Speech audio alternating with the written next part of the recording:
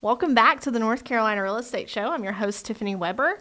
I am an attorney at Thomas & Weber in Mooresville, North Carolina, and I'm joined today by another attorney at our office, Erin Weatherman. Hello, everyone. So today we are picking up our discussion, our final episode of the discussion of the North Carolina Standard Offer to Purchase and Contract for Real Estate. And we're starting at paragraph 14, addenda. If you have not listened to the first 3 episodes, I recommend that you go back to that. But if you're like, yeah, everything 1 through 13, I'm an expert on, I just need to know about the rest, great, pick up here. So, Erin, tell me a little bit about the addenda in paragraph 14. Yeah, nothing's more exciting than addenda. So addenda talks about all of those addendums to the contract. So you can have that seller financing addendum, you can have a vacation rental addendum, new construction addendum, just tons of addendums, FHA, all that stuff. And then there's also a section for others. And so that's usually attorney drafted addendum. That's where we talked about in the last episode that this past year the market's been crazy. That's my escalation clause. That's my appraisal addendum. All of those attorney drafted addendums, that's where we put it. And then there's a really important note that under North Carolina law, real estate brokers are not permitted to draft addenda to this contract. So please call us. We'd be more than happy to help. Yes, please do. So, like if it's a standard form, as you know, you can fill in the standard forms, but outside of that, we kind of harp on this a lot, and it's to keep you out of trouble. We love working with our agents, and we want to see them continuing to do this for as long as possible. So don't draft something that you're not supposed to. We're happy to do it. The next thing, paragraph 15, assignments. So assignment, that is when someone other than the party that was contracted with is going to perform under the contract. That could be buyer or seller, although it's much more common with the buyer. And a lot of times that's like, okay, say it's a buyer who identified, wholesalers do this a lot, a buyer who identified a property for a good price, but then they're going to turn around and sell it at a higher price to the end buyer.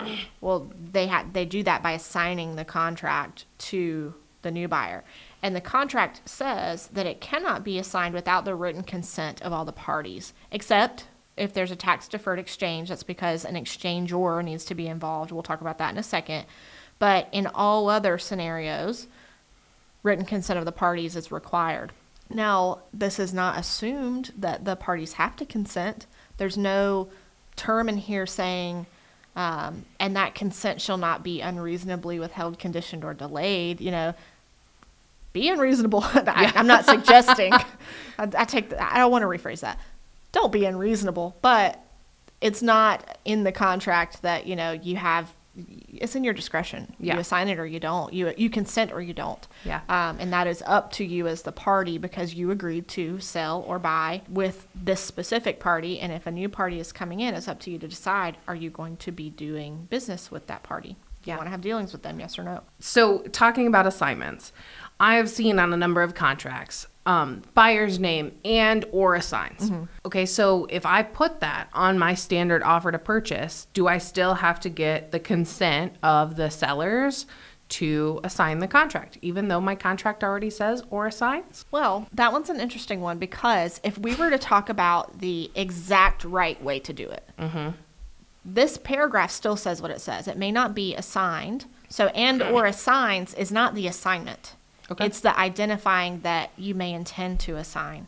So it puts the other party on notice that you're intending to assign the contract, but it is not the assignment in and of itself. So under the express terms of the contract, it says this may not be assigned without written consent. So when it comes time to do the assigning, then you have to identify who the assignee is, and then everybody has to sign off. I have seen, though, where because of the and or assigns, the other party is just like, yeah, whatever.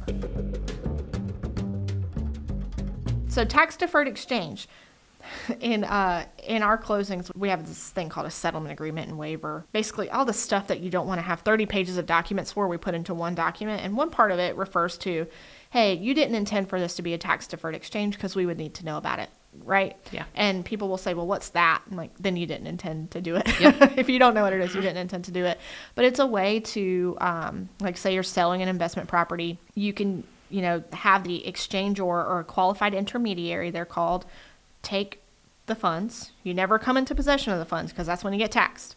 So the qualified intermediary takes possession of the funds and then uses those funds to buy you a new investment property within the prescribed time frame from the IRS. So right now it's, I believe, 45 days to identify, 180 days to close.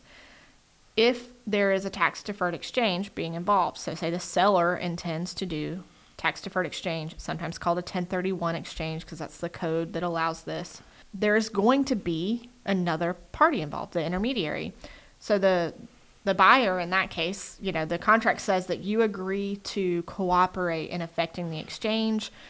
You'll do essentially whatever's reasonably necessary to do that, but you won't incur any extra charges or liability for doing so. Yeah. Really, it doesn't affect you if the other party does a tax-deferred exchange. It's only a benefit to them tax-wise, and it's kind of like, hey, it doesn't hurt you at all to let them assign the contract to the qualified intermediary.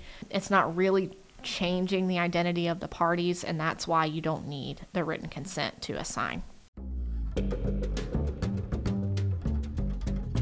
Moving on, speaking of parties, tell us about paragraph 17. I thought you were inviting me to a party. So the parties is all about this contract shall be binding upon those people that we put on page 1. So buyer and seller. And it's also going to be binding on their respective heirs. It's not a common occurrence, but it's not unheard of that somebody dies, a seller specifically. Yeah. We've talked about buyers can back out. Anytime. Sellers, it's not as easy as that.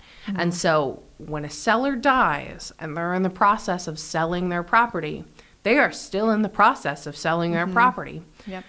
So just because they're dead doesn't mean, oh, well, I really wanted Grandpa's house. I'm sorry. Grandpa was selling it. Yep. And so you now get to sign with the rest of the heirs or however the will states. And so you are still under contract for that property, even if somebody passes away. Paragraph 18 is about survival.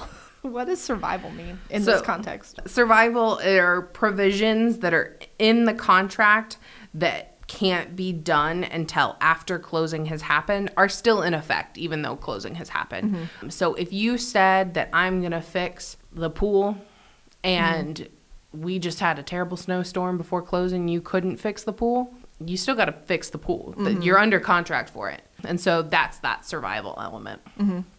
Yeah, I think that's a really good, simple way to explain that. Paragraph 19, entire agreement. This is what lawyers refer to as a merger clause. This is basically the parties saying, hey, whatever agreements we have are written down on paper. We don't have any side agreements that would contradict this. And at this point, anything that we've talked about, agreed to, whatever, is merged into this document. This is the agreement forever and ever, amen, unless amended after the fact.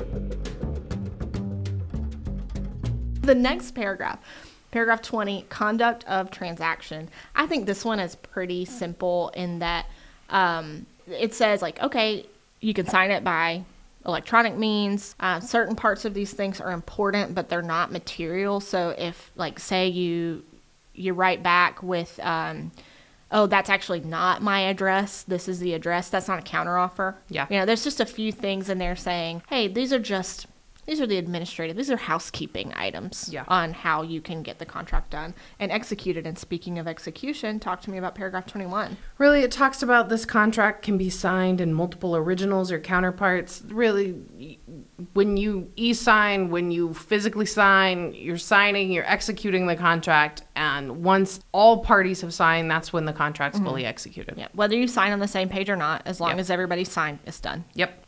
Computation of time, or computation of days and time of day, paragraph 22.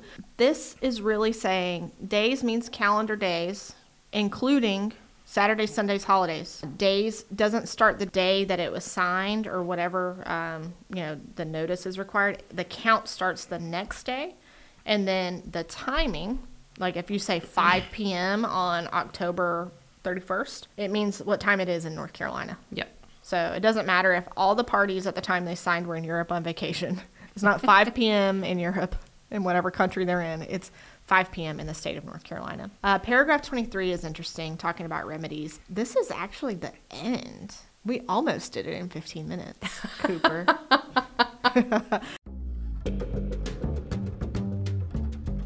So talk to me about if the buyer breaches the contract, what are the seller's options? Oh, okay. So if the buyer breaches the contract, the seller's options are they get to keep the earnest money deposit and they get that due diligence. Mm-hmm.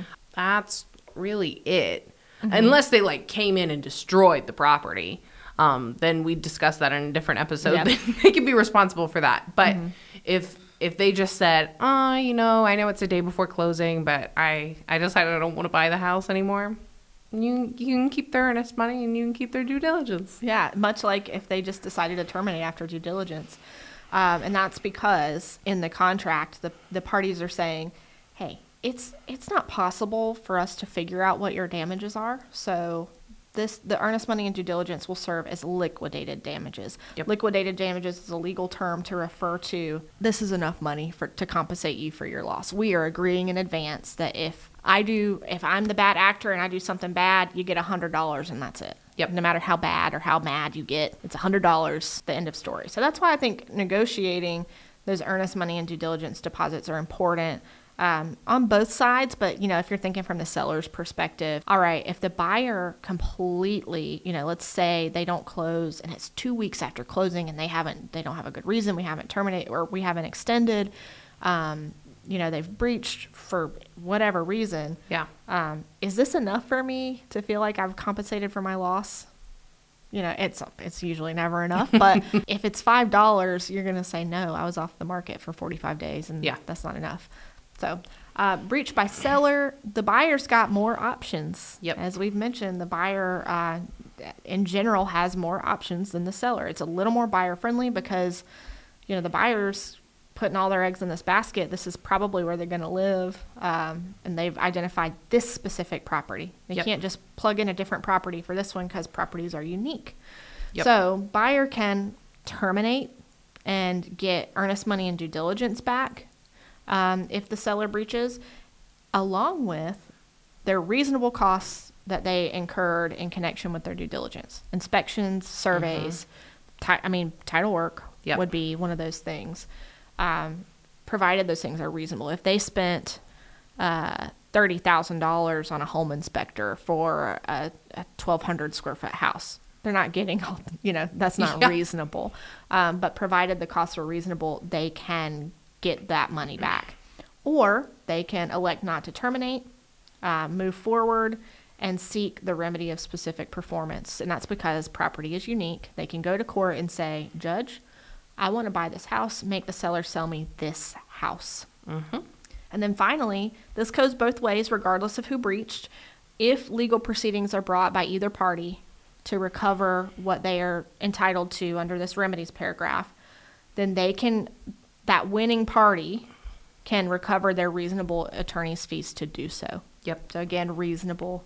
If if you're fighting over $12,000 and then you go get an attorney that's $12,000 an hour, obviously that wouldn't happen in North Carolina. But like if you got a New York City attorney to come down here and get you your $12K, probably not going to recover your attorney's fees. Only what's reasonable. And that is the North Carolina offer to purchase. We did it. We thank you for listening to that. Hopefully you learned a little bit. I feel very passionate about making sure that agents are hyper aware of what is in this contract and how it affects their clients. So maybe you come back to these episodes. Maybe you think, okay, Tiffany is way too long-winded. I can't listen to the whole thing. Just fast forward to the good parts. I will not be upset, but we appreciate you tuning in. This has been another episode of the North Carolina Real Estate Show. Erin, thank you for joining me.